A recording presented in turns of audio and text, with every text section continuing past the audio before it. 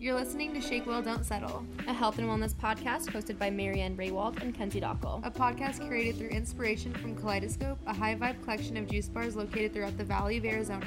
Tune in every Thursday for energetic content surrounding health, fitness, healing, spirituality, self-growth, and wellness. Featuring fellow healers, health gurus, entrepreneurs, and local business owners. With the purpose to inspire you to grow through health and healing. Thanks for tuning in. Let's get it.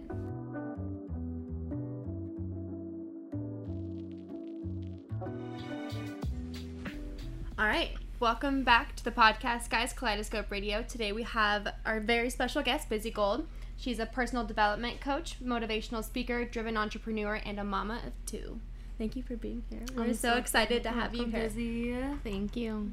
So usually at the beginning of our podcast so far, we like to let our guests kind of have a moment to just share their story about who they are, how they got here, and then we'll kind of break down some other things. But I just want to kind of give you the floor to, who is Busy Gold? All right. I like that. Nice and open-ended.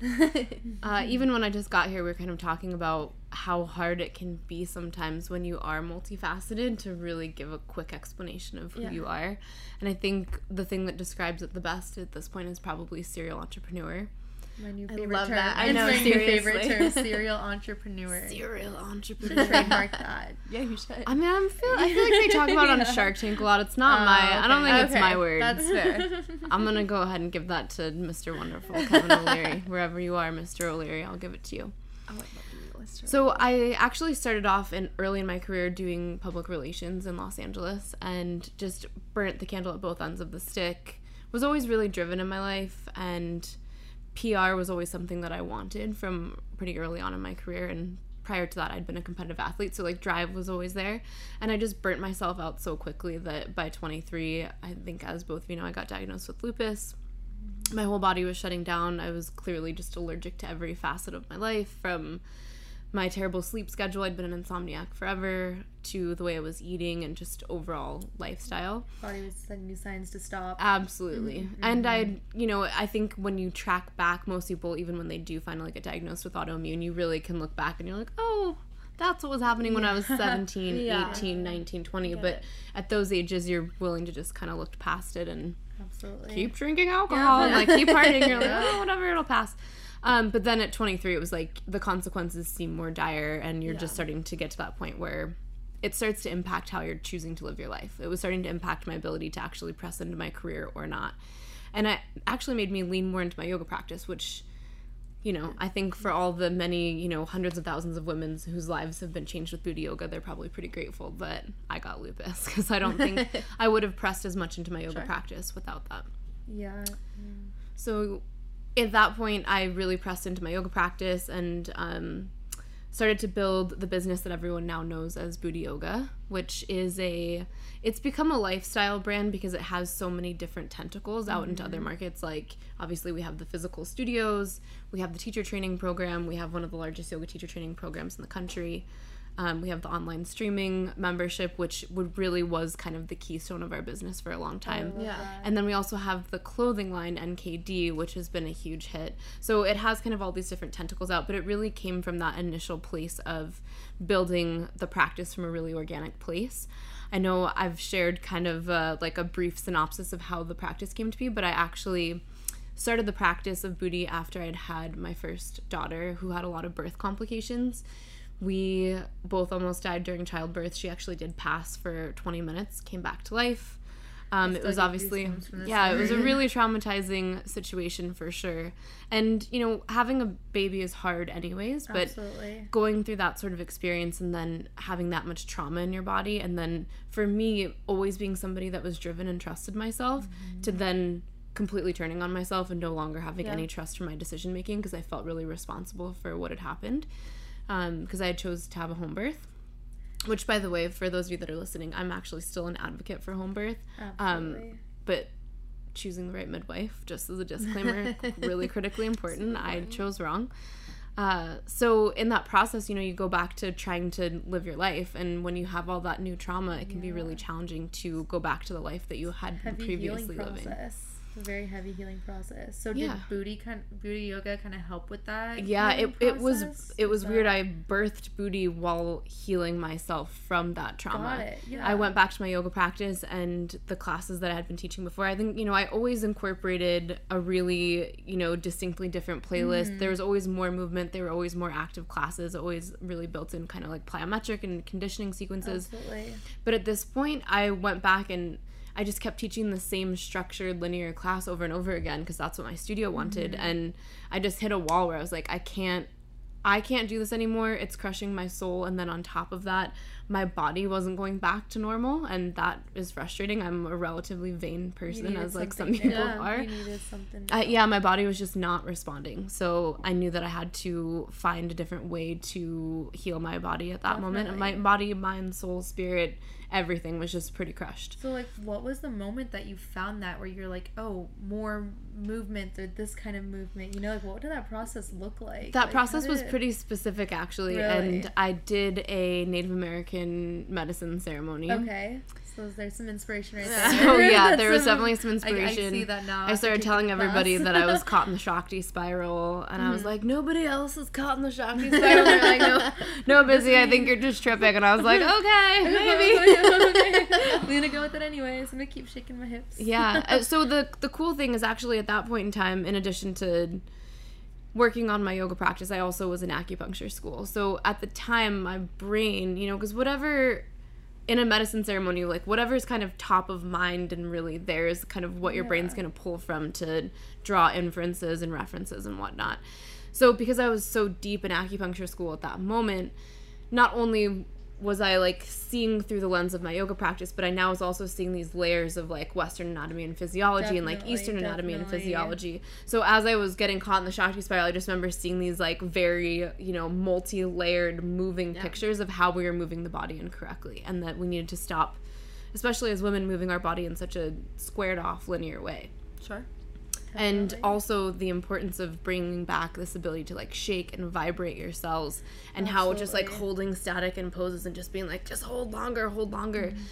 I remember having this, like epiphany where I'm like, that's what's getting everything stuck. Like even if you're, and you'll be in a class, right, where they're like, just, find the stillness, and you're supposed to like hit that point of friction and then like hold still even longer. That's actually how trauma gets stored in our body, So it makes sense that we would think like, oh, like find the stillness, because stillness can obviously have its purpose too, right? Definitely. Stillness, presence, those are all things to strive for. Mean, I feel like even in my own yoga practice that I find that things get released when I'm flowing. It's not during the holding of not the during movement, the hold, but it's when it's, when I'm moving and flowing with it, and that's when I find, the breakthrough kind of with it. Absolutely. So I definitely see where you're coming from. Well, and all of our trauma messages that are floating through our body in the form of neurotransmitter and ligand, it actually gets trapped in our fascia if we don't shake. So the body's natural response, and you can think of like a dog that hears thunder or fireworks, or like a kid that goes through something scary. What is the body's natural response, right? You start shaking. You shake.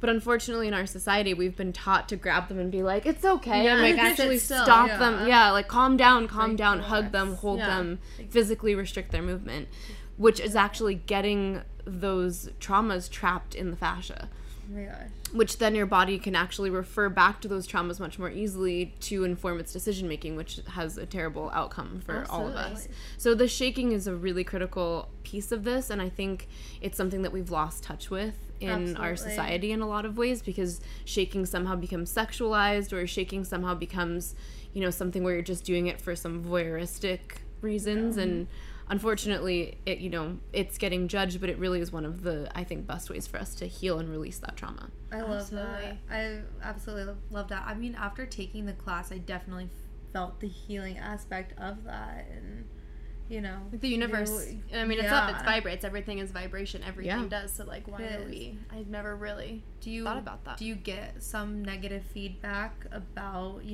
about the shaking and the movement and whatnot? So yeah, of course, absolutely, but never from people that are doing it. Only watching or judging. Absolutely. Which is why typically for me, I try to remind people that this is a practice that's experiential, and it's not something that is to just be looked at and try to let your brain make some sort of snap judgment. Definitely. It's something that you have to experience, feel in your body, because as soon as you 100%. do it, you feel it. You can't run from 100%. it. Your feelings come up, any of your personal issues with your own body come up, how you're relating your issues with your body to the person next to you, that all comes up. You can't hide from it. It definitely is a healing practice. I've experienced that for myself. Yeah, multiple you times feel with it. you feel very changed when you leave the do. classroom. Absolutely. Any mood that you Absolutely. came in there with certainly gets Yeah. left in the mat on a puddle of water Sweat. and sweat. and It really does. maybe even tears, your some ass. laughter. who I knows think what. I actually love did it. cry the first time I did booty yoga. I did cry. I was like, what is this feeling going on inside me? Like, what is being released right now? Well, and that's exactly, you're releasing that trauma from your Yeah. fascia. I know, it's insane. Will you So- explain what your fascia is for the listeners? Like, Oh, what yeah. is? Yeah, so forget. probably the easiest way to really wrap the brain around it is to start off by explaining to people that, you know, most of us, even if we go back to like middle school or like high school anatomy, Yeah. we always think that the body is suspended by the bones, right? Like you see the bone man there and you're like, okay, Yeah. like we're all suspended on the Yeah. bones. But the new way of looking at this is actually that the bones are suspended in this gelatinous material that Right. is the fascia, right? Okay. So if you think of it as like an interconnected network of this jelly that actually carries not just like electrical impulses and messages, but really stores this emotional trauma and refers that back to the brain. That's Okay. essentially what it is. But it is the medium by which our bony structures are actually supported inside of the body, like a suspension system. Gotcha. Okay. Did you study psychology or anything like that at all? Like, do you have any? That's really interesting. So no, I actually have been, well, I've done a lot of different things, but I actually started channeling Break Method in 2014. Okay. It was like its own whole crazy story and process. So if you want me to go into it, I Yeah, totally can. absolutely. all Go of for it. it. I know. This is Yeah, you just- that was a trip because I think, again, like sometimes I think our bodies have to have such a loud, like bold experience for us to acknowledge it, that Yeah. really once the big bang happens, you look back and you're like, oh, it's been trying to tell me this actually for like whole 5 time, years, you yeah. know? Like the lupus, like my body had to be in shutdown mode for me Sure. to be like, oh, Definitely. maybe I actually had lupus this whole time, like Yep, since I was absolutely. 17. No one actually stops at Yeah, yellow lights, exactly. right? Yeah, if it's not exactly, if They it's not don't- big enough, you're not willing to actually Yeah. stop and assess what you're actually doing to impact it. So I think the same goes for the channeling. I think this is something that really, especially if I look back at my early childhood, I've been doing it since I was little. And I remember my dad would always jokingly refer to me as the oracle, because anyone could pretty I much love ask that. me anything and I would answer it very confidently, Yeah. even if it was about a subject that was way beyond my academic level. And his friends would be like, oh my God, like, Bob, how does she know that? And he's like, I don't know. She knows everything. It's so weird. But Been it around almost for a long like time, when I was yeah. a kid, it like almost made me become kind of like a circus sideshow. And my dad Interesting. would take It's me to so all of his interesting. business functions. And I remember like always just hanging out with like a bunch of old dudes. Like Yeah. when you're 9 and 10, you don't want to be hanging out with a bunch of 50 and Yeah. 60-year-old Yeah. dudes. But I like, Did you feel your age? Did you No, ever I feel never- your I age? never was gonna felt my say, age. It doesn't sound like it. I always felt pretty old. Sure. Yeah, that makes sense. Yeah.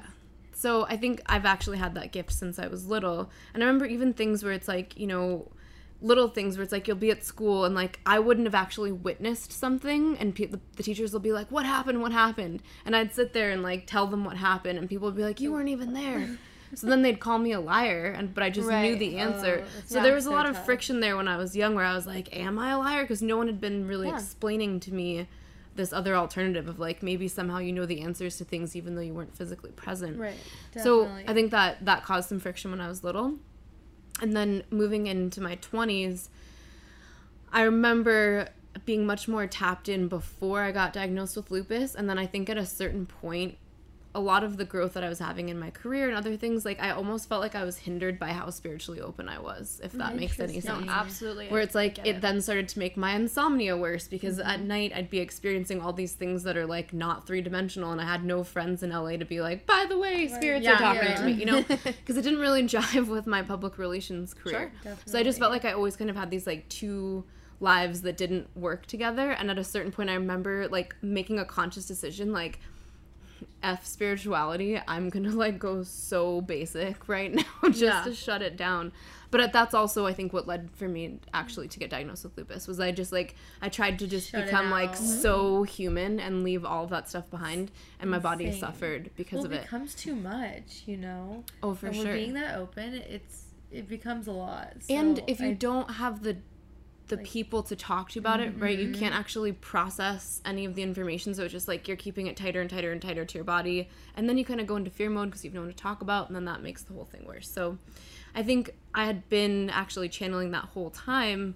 I just was kind of running from it for a while, and then when I had my daughter and I lived in Hawaii, some of it started to open back up again, because I think I just kind of, I relaxed a little bit, and then when I started to practice booty, it like really started to open back up, and then I didn't really feel like I had to run from it anymore, because it wasn't coming at me in a way that felt scary or detrimental. It was just like kind of coming piecemeal. And at a certain point, I very vividly recall, you know, I lead yoga teacher trainings, or did for a long time, and people would ask me a question, and just like when I was a little kid, like even if I didn't know the answer, like I hadn't actually tangibly read it in a textbook, and I'll just start like answering the question, and then next thing you know, it's like 45 minutes later, and people are like, holy shit, where did that even come from? And I was like, I don't even know, you know? And then people would record it, people would write it down, and then next thing you know, people would start tagging me in, like, you know, what would Busy say, or like what Busy said quotes, and I'd go back and look at them, and I was like, I don't remember saying this stuff. That's so, I've like heard people saying that. So then I started, like, as I kind of pressed into it more, then I realized that, you know, what was coming through were very cohesive thoughts from, you know, a place that was definitely like bridging together a lot of information that doesn't really exist here. So I taught a break workshop in Providence. Yeah, explain to everyone like what the break method is real quick. So break method is it is carried out in a variety of different ways, but it is essentially a method to help you remove emotional addiction patterns from childhood and teach you how to rewire your brain to no longer crave situations in which you can keep perpetuating those emotional addiction cycles. So it completely changes your life. We call it the School of Sustainable Self-Mastery. School of Sustainable Self-Mastery. I love that. Which is also, once you get into it, it's kind of a joke, because you realize that self-mastery is ongoing, you know, right? So like for you to really recognize that, like, I've done this shit, it's like that means I'm going to have to keep doing this literally every day, every week for the rest of my life, because there's always new layers that end up getting uncovered, and that's the sustainable part, right? I make sure that what I was able to do for individual clients before I created this school, I wanted to make sure that I could teach them how I was doing it so that they could do it for themselves and keep paying it forward to help humanity. Because at the end of the day, I am only one person. I can only help so many people, and I would much rather help people that are motivated to go out and help people. Teach them how to help themselves and then help others. Yes, and impact the collective. That makes sense. Which is my main goal. That's a good strategy with it, because, you know, you won't have the teacher there with you every single day to hold your hand and tell you what to do. You have to learn how to do the work yourself. And it's a challenging course. So the course that we have right now is a 4-month course, and it's, I would say, as hard as being in college for a semester. Really? And we test, like, we test your skills. We test your diagnostic skills. We make sure that you're really understanding the work to the level that a facilitator would by the end. And there's an exit interview process where you have to really prove that not only did you learn everything, but that you've actually been able to apply it to your everyday life. Sure. What do some of these exercises look like? There's so many. There's so many. So for those of you that don't have any familiarity with break method, so in that 4-month course, I lecture for about 80 hours. So there's about 80 hours of lecture content in total. And then I would say average students spend maybe like 10 to 15 hours per week on work at home. Okay. And then you also have small group sessions, and then we do a 2-day live event every other semester. So that usually it's like 2 semesters together in a group or in a cohort. And then I also do 2-day break intensive workshops all over the country as well. That is insane. There's just like so many layers to who is Busy Gold. That is the question that we started at. There are some layers. I'm really and the 2-day break workshop that I did in Providence, because I think this really kind of drives the point home. Sure. I had I had an MIT professor at the workshop. Wow. And I remember halfway through, she always kind of would look up at me and just kind of, her eyes were always like huge. And I was like, Right. she's either judging me and hates me, or we're going to have some like sort of major blowing her breakthrough. mind right now. And she kind of followed me back to the bathroom one day and was like, how do you know this? And I was like, I channeled it. And she was like, she literally took a gasp and she was like, I know. Like, it was like the first time that she had to actually accept that channeling was a real thing. Wow. And she was like, what you teach isn't taught in the way that you teach it. You could have never pulled this from anything else. It doesn't exist, but it's also correct. And she looks at me and gets really close to my face and she's like, you are curious. And I was like, You're right. thank you. So I feel like that really drives the point home. I There was also that little had breakthrough. another med student that, again, partway through the workshop, and not even a med student, actually, was a psychiatric nurse and was just kind of shaking his head. And I, again, was looking like, are you judging me? Or like, what's happening? Just trying to like assess the behavior. And then halfway through, he was just like, I mean, I just wish that you taught my classes in med school because it would have been a lot easier. I was like, I could have cut the shit a long time ago. Wow. Because the way I teach things, I think, is a lot more, it's a lot more practical. And I think one of my biggest gifts is I've always been able to see a concept. Like, I always joke when people are like, how do you do this? If anyone else were able to see through my eyes, they'd probably be really scared for a second. Know what to do. They'd then have vertigo, Let me maybe outta want to here. like poop their Vertigo. pants and then be like, okay. Because basically every time I'm like, just when I'm looking, there's so much other information that's laid like out on top of it. And whenever I see a concept that I'm trying to teach, it's almost like I can project it out and I can see it from like every possible way to teach it. And I can also see is so where special. one of these things also connects with something else that individual might already have reference to, so that I can make sure that everyone understands what I'm speaking about, no matter the audience. So I think, you know, that was really what he was trying to explain, was like, why didn't you teach my med school classes? That makes sense. Yeah. So that was another little breakthrough for you, was that little moment with your med student, and then where did you go from there? Like, did you start? So at that point, break has been, so in 2014, there was a moment where I just, like, I knew that it wasn't just answering questions anymore. Like, there was something bigger that wanted to come through. And I remember basically, like, hearing narration, and I buckled down, made sure my kids were handled, and that day I think I wrote probably, like, somewhere between 80 and 90 pages of, like, just different stuff that I was hearing come through. And then that was kind of the start of it. I launched Break maybe, like, 2 months later. And then since then, what's interesting is that every single time somebody asks me a question, because I always jokingly say, like, I'm best when questioned, because I am, because the answer is always there. And it's not that I know the answer is coming through me. So whenever people question me in Break, it ends up uncovering new layers of content. So, you know, the first semester, maybe we had like 20 hours, and then it was like 30, 40, 50, 60, 70, 80. And like, now that I'm in a relationship with the love of my life, and it's uncovering new wounds for me to deal with. And the great thing for me is that when that happens to me, it uncovers new lectures. So now there's even more content that's coming through with that. So I don't think it'll ever stop. Yeah, Absolutely. You were really sent to, you know, birth all this information out there. It's all of insane. these lectures that you do and all of these topics that you hit, does it come from a personal place, or is it something that you feel like you channel from other people's experiences? And So I actually know where I channel it from, which is kind of like an interesting little twist.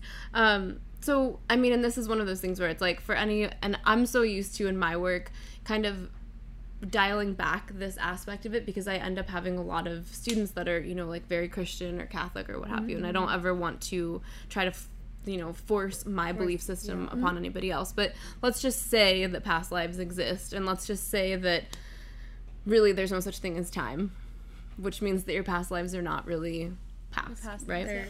And let's say that your consciousness, if you get to a certain point, is able to actually access all of your experience from all of time simultaneously. I know that I'm accessing my own consciousness from a different place in a society where this is just common knowledge. Absolutely. Okay. So it's not like I'm channeling it from like an entity or a person. It's coming from me, but it's always felt very clear that as it comes through, it is not ever with this kind of like air of judgment or like I'm better than you, or even like professorial. Like there's no aspect of it that feels like it's coming from a teacher. So it feels like it's just like sharing of where I am from. This is common sense, and you guys need this tool to be able to propel yourselves forward to the next level. Absolutely. So basically these kind of, you know, channels can come in through anyone, really. We can all access it.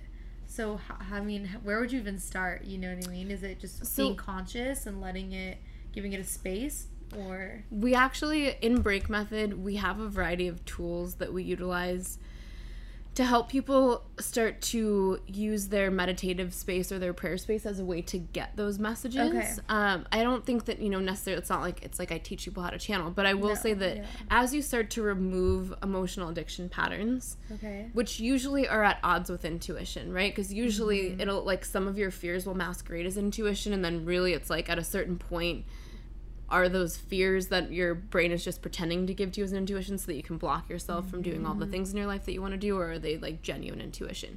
Once you start to remove all these emotional addiction patterns, you start to get very clear on like what is you versus what are all the thoughts that are really just your brain pulling information to try to block you and try to keep you safe, which really keeping you safe is perpetuating the emotional homeostasis that you're in from your childhood, which is not keeping you safe. It's actually keeping you completely trapped. So once you get that stuff out of the way and you get very clear on like a baseline of like, oh, without that stuff, this is who I am, it becomes very, very clear when something all of a sudden comes in where you're like, ooh, that's not me. But it's not a fear message. Yeah. This is like my higher self, or this is, and we've had that happen where, in fact, at the end of the course when people graduate, I had to build in a secondary course. It's like, if by the end of this you're now you found yourself channeling and now you're psychic too, here's my last lecture is the space-time continuum and how to not lose your shit. For people that it's like they never even realize that these things could possibly exist, and then they get to the end and they're like, oh my god, they do exist. And it's you know, just meant to keep them grounded and practical, because I'm a big believer that every person came to incarnate as a human being in this moment right now, and that you made that choice, and it would be basically spitting in the face of your soul to try to like meditate your way out of it or escape or do anything to try to leave your human experience, because like it's an honor to be here. Absolutely. And so many of us in our spiritual practices are built to try to get ourselves out of our human experience because it's painful. I want to teach people how to not let your human experience be painful, because we have the ability to release that so that our human experience is beautiful and we can do all the things that we came here to do. Absolutely. I don't remember where I heard you say this. Maybe it was on a podcast that you had done, but in today's society, we are all so supportive of, you know, having those feelings and feeling like we're suffering, and like instead of being like, hey, get up, like we gotta fix it. Yeah, we gotta fix it. We're also, you know, like, hey, like I know you feel that way, but guess what? I feel that way too, so it's okay. And I think, and I wrote a blog post about this on Break Method maybe a year or two ago I think it's called The Stages of Healing an Emotional Wound. I think generationally we're kind of going through different phases as we do collectively. And I hypothesize that, you know, our parents, especially like their parents' were in a hiding phase where the way society was really built, they had to keep all of their emotional wounds completely on the inside, like couldn't show any sort of weakness whatsoever for fear of being ostracized or like kicked out of your family or shamed or what have you. Or even back then, like getting thrown in a crazy mental hospital, right, where you get like experimented on, like, right, like it was a much like it was dire straits back then. You probably would have like burned at like the stake. Then we got into what I hypothesize is the bonding phase, which once you get out of the hiding phase, people are like, oh, it's safe to come out here, like it's okay to be out here, then everyone wants to celebrate it and bond in it.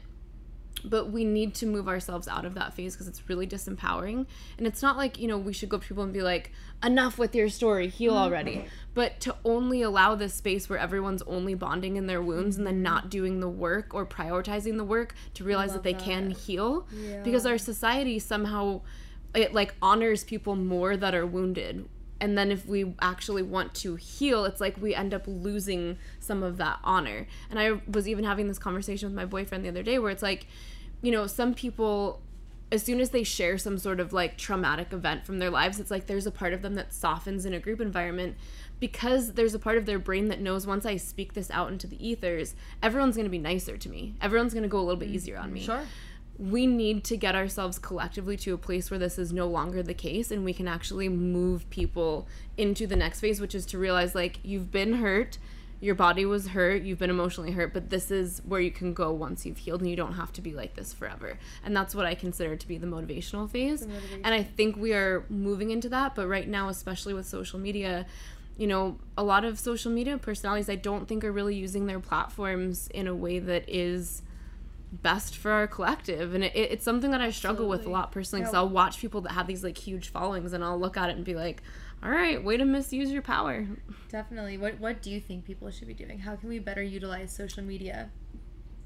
You know, here's one thing, and this comes from I get to be on two sides of the spectrum here, where it's like I get to know a lot of the people that have this problem, where all of a sudden it's like, you know, maybe the girl that is like always depressed and sad on her Instagram, it's like she's got tons of followers because everything's always depressing and sad, and then as soon as she gets happy and gets in a relationship, all of her followers are like, we liked you better when you were sad. Or somebody that, you know, is body positive, and as soon as they lose weight, they're like, we liked you better when you were bigger. People with the social media following, I feel like they owe it to everybody to continue to be authentic to what's true for you, instead of just being like, oh no, I'm losing my followers, I have to go back to being broken. And then for a lot of people that I know personally, they have to show that they're broken, but they're not really broken. So it's like you're literally putting on this act of brokenness because you know it's perpetuating your follower base. Like, that's irresponsible, and it's disgusting. I know I've had people who've told me, oh, you want to grow your social media? Give them a sad story, you know?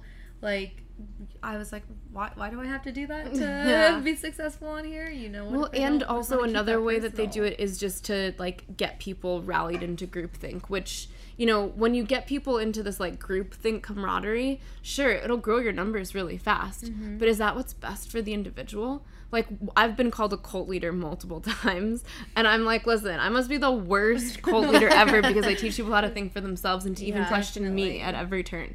Like, don't ever believe something just because I tell you that. Go and do your own research, figure it out for yourself, because believing something just because somebody told you so is not ever going to be actionable. No. Because as soon as push comes to shove, you're going to go into cognitive dissonance, you're going to panic and be like, I don't even know why I thought that. But if you learn it for yourself, then you can take right action in that moment. Definitely. So that's kind of what you preach on your own social media is. Yeah, and my following will go up and down. People will hate me. People will start Instagram accounts to try to ruin my life. Stay true to you. Exactly. All I can do is ever be 100% authentic and honest, whatever that is in the moment. And to me, that's being responsible. So for those who are listening that maybe feel like they are stuck in that kind of groupthink, you know, phase, to move on to that motivational phase, what are some tips that you could give them? Be brave, be willing to weather the storm, and have that piece of yourself that you know is so focused on whatever your soul is going for that you're willing to weather some of those obstacles. Because, you know, and this is something that we taught, and I know we were talking about the Go Into Chaos retreat. One of the things that we were talking about at the retreat is, for most people, if you ask them, like, why they didn't do something that they really want to go after, their usual response is, I don't know, I just wasn't feeling that confident about it.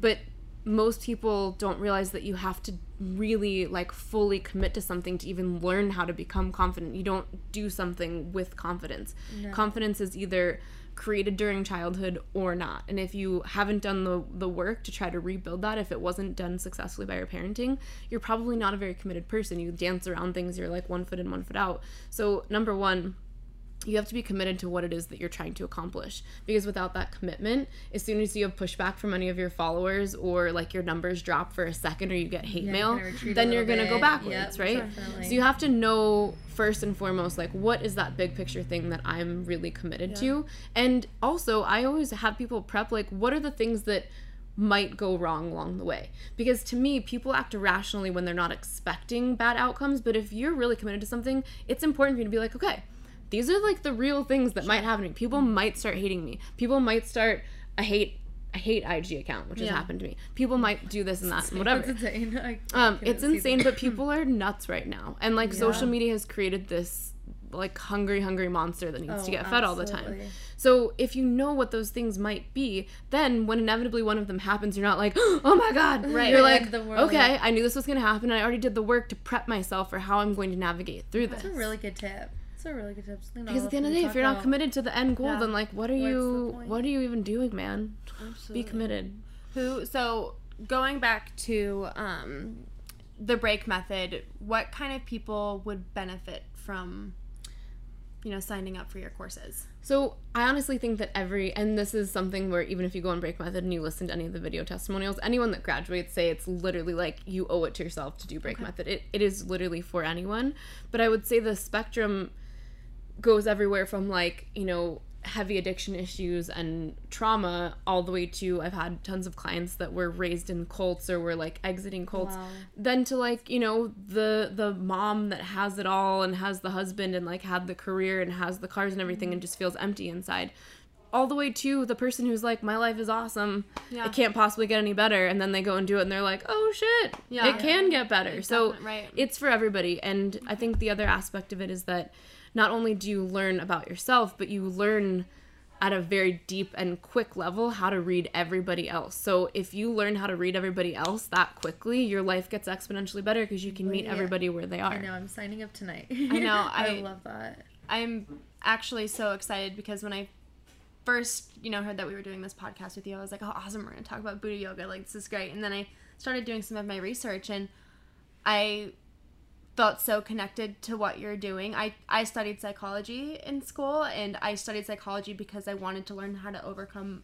emotional trauma and, you know, things from my past, and I felt like it really didn't fulfill me, and I have this fulfillment, you know, here. And so when I saw it, I'm like, oh my gosh, like, someone's doing it in such, like, a beautiful way that, you know, and it's so connecting, and I'm, you know, I'm excited. And I remember I was listening to one of your podcasts, and you were saying that we can't kind of shift as a whole unless everybody heals themselves first. Yep. Like, we all, it's like the oxygen mask theory, you know? Like, you know, some people can't be, like, completely healed and doing the work, and then some people, you know, still unconscious, not, you know, we have to shift together. We have to shift together, and I think one of the greatest tangible examples is thinking of, you know, like Siamese twins, right? Where they actually share, like, a blood source, digestive system, etc. One of them could be doing everything they can to be, like, health conscious and vegan, and then the other one could be sitting there, like, chain smoking and doing lines of coke. What's going to happen to their body? Like, they're going to be impacted by the person's, like, negative or bad behaviors. Definitely. So we have to remember that on a collective level, like, we are all connected, and if we've done the work, we need to also keep holding space for other people to do the work. And I think that's another thing that happens right now, where it's kind of like this every man for himself thing. It's like, great, I'm healed. Now I can, like, compete at a higher level. It's like, well, what about everybody else that you're now leaving behind? And we need to, and this is something that I personally have, like, it's a constant process, but, you know, once you're healed or, like, in the process of healing, people's bad behaviors, like, become really obvious, right? Like, very quickly you're like, wow, I never saw you as that dysfunctional before, but, like, now that I'm not dysfunctional, in comparison, your life is a disaster. Definitely. We still have to hold space for those people and help them walk the path too, instead of just turning against them, being like, you're cut. Because I think a lot of, like, even, like, the self-care world right now is like, just remove all your toxic relationships. And even, like, in my podcast, it's not that easy. Well, and it's also not usually the thing to do. Right. It's not like you need to just go, like, axe chopping all of your relationships without inquiring, like, why they got that way in the first place and what responsibility you also need to take in it. Because most people don't take enough personal responsibility. I am so glad somebody said it. That you said it. I seriously am. It's like, true. You hear it all the time, like, cut out, you know, I don't need that relationship, and you cut this them out when really it's serving me. It's like, are you sure? Yeah, like, it's not serving you because of, you know, that energy there, or is it's everything's mutual. All relationships are mutual. Like, 100%. Absolutely. There's equal and if you work really that you care have about to them, do. you should want to help them. Absolutely. You know what I mean? And in break method, I say it all the time, I've seen people that will come there to get empowered to, like, leave their toxic partner or whatever, you know? And then, like, partway through, they're like, oh my God, I'm the asshole. And I'm like, yeah, you are. Toxic, So it's not to say that, you know, we have to, like, excuse people's shitty behavior, because we don't.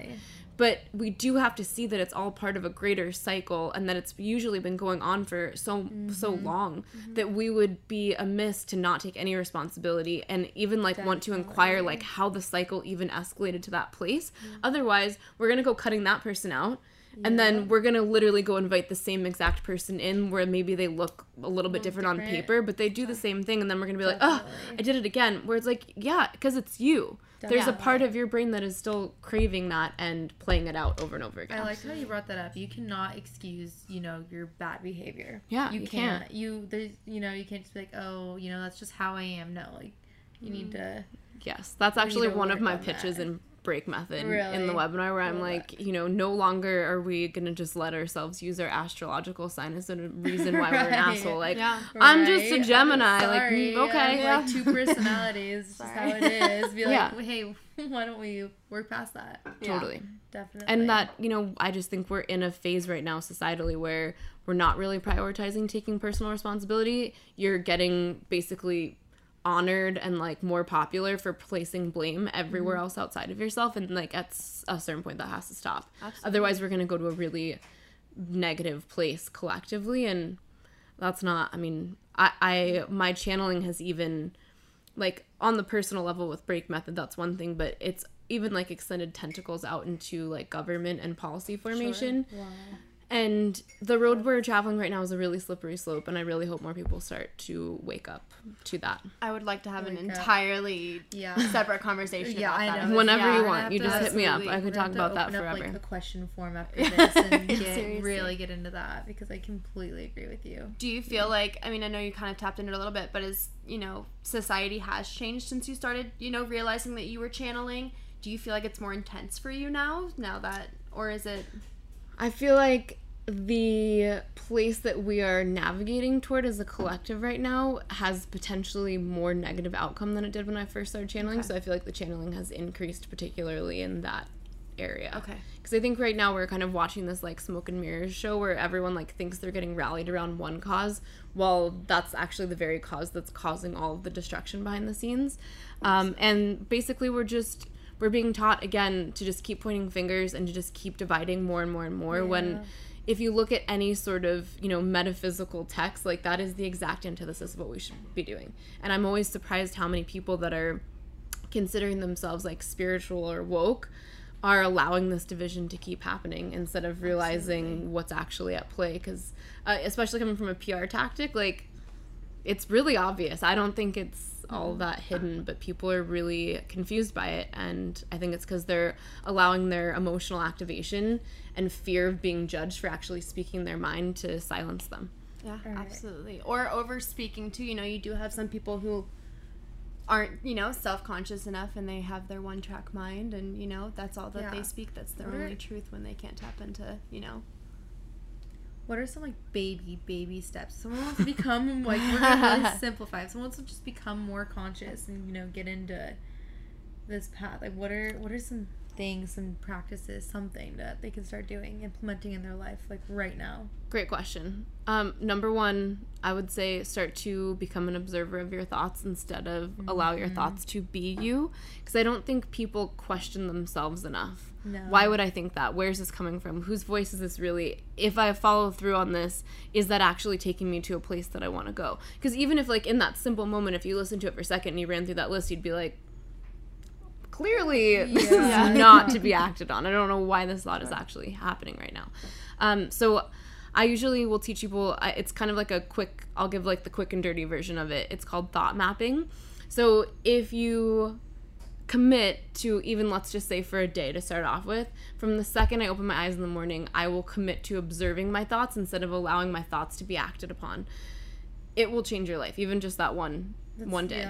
Yeah, and for some people, they do that and then they're like, I'm not having any thoughts. And it's like, okay, well, we have even more work to do, because you are having thoughts, but sometimes people are overthinking so much and the negativity is so high, or they've spent so much time putting in what I call override messages. Like, let's say underneath it's like, people hate me, I'm ugly, I'm stupid, and then on top of that your brain's like, but I learned mantras and affirmations, so like, I'm beautiful, I'm enough, right? Like, all you kind of hear is that like override message. That's great, and I'm not telling you not to do that, but those are all things that make it so noisy that it's hard to listen. Definitely. So really acknowledge, number one, that your thoughts can be very irrational and make no sense whatsoever, and if you're really listening to them, usually even like the first few in the morning, you're probably going to want to cringe. Like, when you actually allow yourself to listen to them, you're going to be like, it's going to make you feel kind of dirty and shameful. Like, why would I think that when I first opened my eyes? Yeah. But you have to just write them down. So on one side of a page, if you take like one page, divide it down the half, on one side, I want you to go chronologically, just like map out whatever thoughts you're having. And, you know, it can be, I don't want like sentences or like journal entries, you know, like just the thought, just like, wow, okay, I opened my eyes and for whatever reason I thought like, why am I alive this morning? And like, I'm not a suicidal person. Why would I think that, right? Definitely. So write that down on one side. And then at the end of the day, I want you to go back on the right hand side and go chronologically what events took place. Like, okay, like here I woke up and then like here my text messages went off, or like I checked Instagram, or, you know, so you can kind of see like, this is what's naturally happening in my mind's eye, and then these are the inputs that are happening on the other side, so you can kind of see what correlating events are happening. That will give you a lot of insight. Number 2, take radical personal responsibility. When things go wrong, don't be so quick to immediately place blame. Think about what you just did. Like, what was my body language like? What was my voice tone like? What happened right before I did that? Was I in some sort of like influenced state of mind? Who was I just hanging out with before I did something like that? Because a lot of times we find ourselves doing something and then after the damage is done, we're like, oh, that feels uncomfortable. But if you track back, you can actually see like, I hung out with somebody and then I kind of took on their groupthink and then I was feeling kind of weak or tired and then I made a decision that really is more influenced by them than like me. And now I'm having to deal with the consequences. Okay. A little side note to that. Do you think, this is kind of a loaded question, do you think that what people put into their body has an effect on that? 100%. And that was actually my number 3. Okay. So, oh, perfect. I'm glad we're on the same page. So I think that has a lot to do with it, just like the influence in general. In fact, one of the, and this is, you know, not to like start a war here, but one of the first things that I talk to people about in break is like, you know, I get that we're at a place right now where, you know, medical marijuana is really prevalent and it's, you know, being legalized in a lot of places. I think most people that are trying to heal themselves, marijuana usage is actually preventing them from healing in virtually every single way. And it's not like to be judgmental of marijuana. I think there are instances in which it can be used medically and it makes sense. But for somebody that's like, I'm using it for anxiety and sleep, like, you're not. Well, you're absolutely not. Because it's not something, you're making it worse. You're keeping yourself from REM sleep. You're not. Just because that's what a doctor can prescribe you for, that doesn't actually mean that medically that's what it's really helping. It's just whatever one of the approved, you know, recommendations is. You can also use it to treat anorexia. Like, that's not, smoking weed's not necessarily going to help you treat the root cause of your anorexia. Absolutely. So I think that's a big one because it revs up your thoughts, right? Like, we have exponentially more thoughts that are less and less tangible, right? And then we kind of lose that space where it's like we almost lose our grounding cord to reality when we're high or under the influence. So then it's like your thoughts were already the problem, but now you're high, you forgot where that like reality ground floor is. And now you're really not conscious of your thoughts. That's a place where everything can spin and turn into a tornado. I love that. But also in the same vein, your food. Yeah, it's It's a big one, and it's something where it's like I usually don't really go there until the end of break method because people are really emotionally they're not. People are not open to changing eating habits. It's insane. Because there's some level of uncomfortability in the beginning. But I'll tell you right now, if I eat dairy, I'm super rational. Like, even with all the work I've done, I can feel the irrationality just like coursing through my veins, or I'm like, oh god, I feel like weird the dairy is in my blood. Write it down, make sure you write it down. But then for me, the other big one is I don't eat any grains. I don't eat any dairy. Even when I do have those little bits of dairy, it's real. 100%. Grain is real. And if you're trying to heal emotional trauma, like, number one step should be like, go food first. I know that sounds crazy to a lot of people, like, food first, because then it gets your baseline level to a place where like you're less on edge so that you can actually do the work. Definitely. If you're already on edge nutritionally, then you try to like you're only gonna be able to do so much. Absolutely. I mean, your brain is linked to your gut. You know, everything that you digest, like, it has an effect neurologically on your brain, you know, and how you feel and emotions and with your hormones and whatnot. So I think that's, you know, an incredible nutrition is how I like found my consciousness, you know what I mean? That's kind of my journey into it, was literally just Whole Foods, getting my diet right and figuring all that out. So it makes a big difference. It does. And I don't know, I think, you know, just all Whole Foods and juice bars and all that used to be, people would just associate that, like, oh, you're some like yoga hippie person, but now it's kind of like for everyone, and everyone kind of What are things that you would suggest people can cut out in their diet to help? I would say, at least for me, my recommendations, I would cut out all grains first. And I actually have a hierarchy that I have on my website too, if anyone's interested, where I think cutting out grains is most important. Then I would cut out all dairy products. Okay. And then after that, I would try to really focus on like predominantly grass-fed, natural, organic.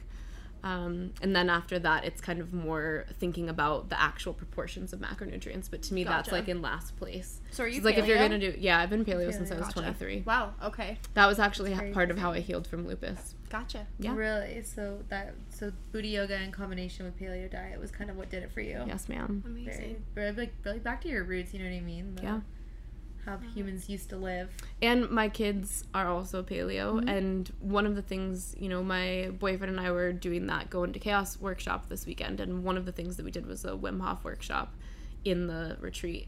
And Wim Hof in the video was talking about how his mission is to really like teach people that they can heal their bodies without pharmaceuticals. And I mean, I've been on that train for a long time. And I just remember, like, having this moment, like, watching the video, and I just kind of, like, I don't usually, like, I'm not one to swell with pride, because, like, pride's not really my thing. I'm usually kind of more like, look over there, don't look over here. But that was the one moment where I was like, you know what? My son, Zev, is 5. He's only been to the doctor for his 7-day-old checkup. Wow. 7 days old, he had to get a checkup, and that was it. Right. He eats amazingly well. He's like, when he gets sick, we treat it completely organically.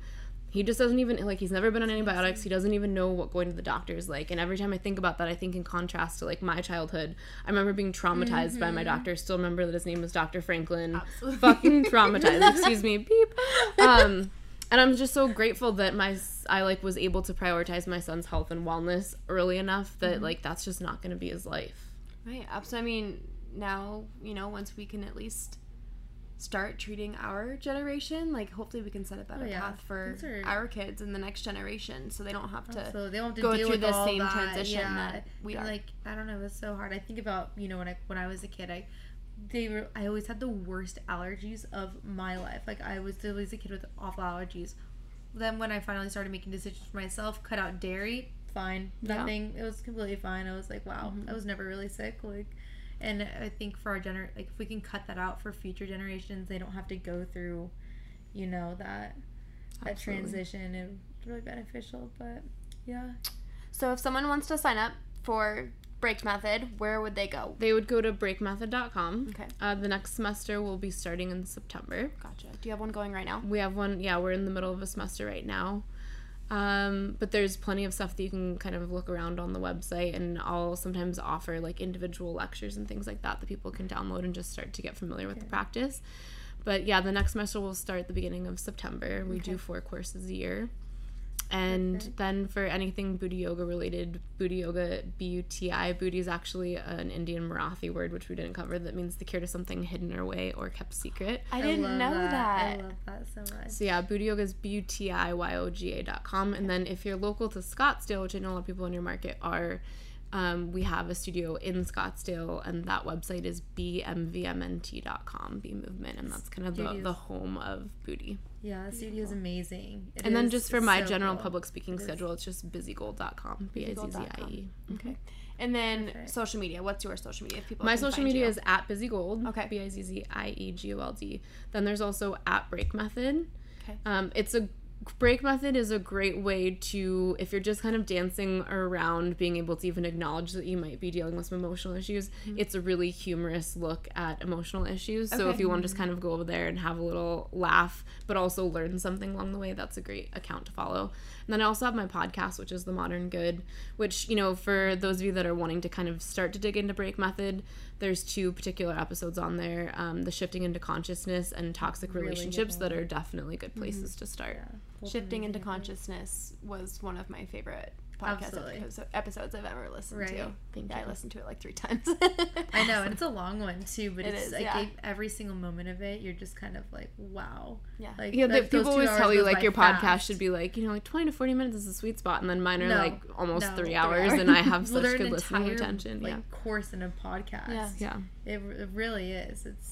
You did a really, really amazing job with them. Thank you so much. Keep going on. Yes, definitely. Starting this summer, that's going to be one of my main focuses. That, and then my book is going to be coming out soon. So I was just about to ask if you were going to write a book. That is amazing. So that's in progress right now. My final manuscript's due July 1st. So I'm heading to Canada with my family on Thursday, and I'm going to just dig into writing my book. Congratulations. Thank you. That's so exciting. That is a huge accomplishment. Yeah. And thank you so much for being here today. This is so special.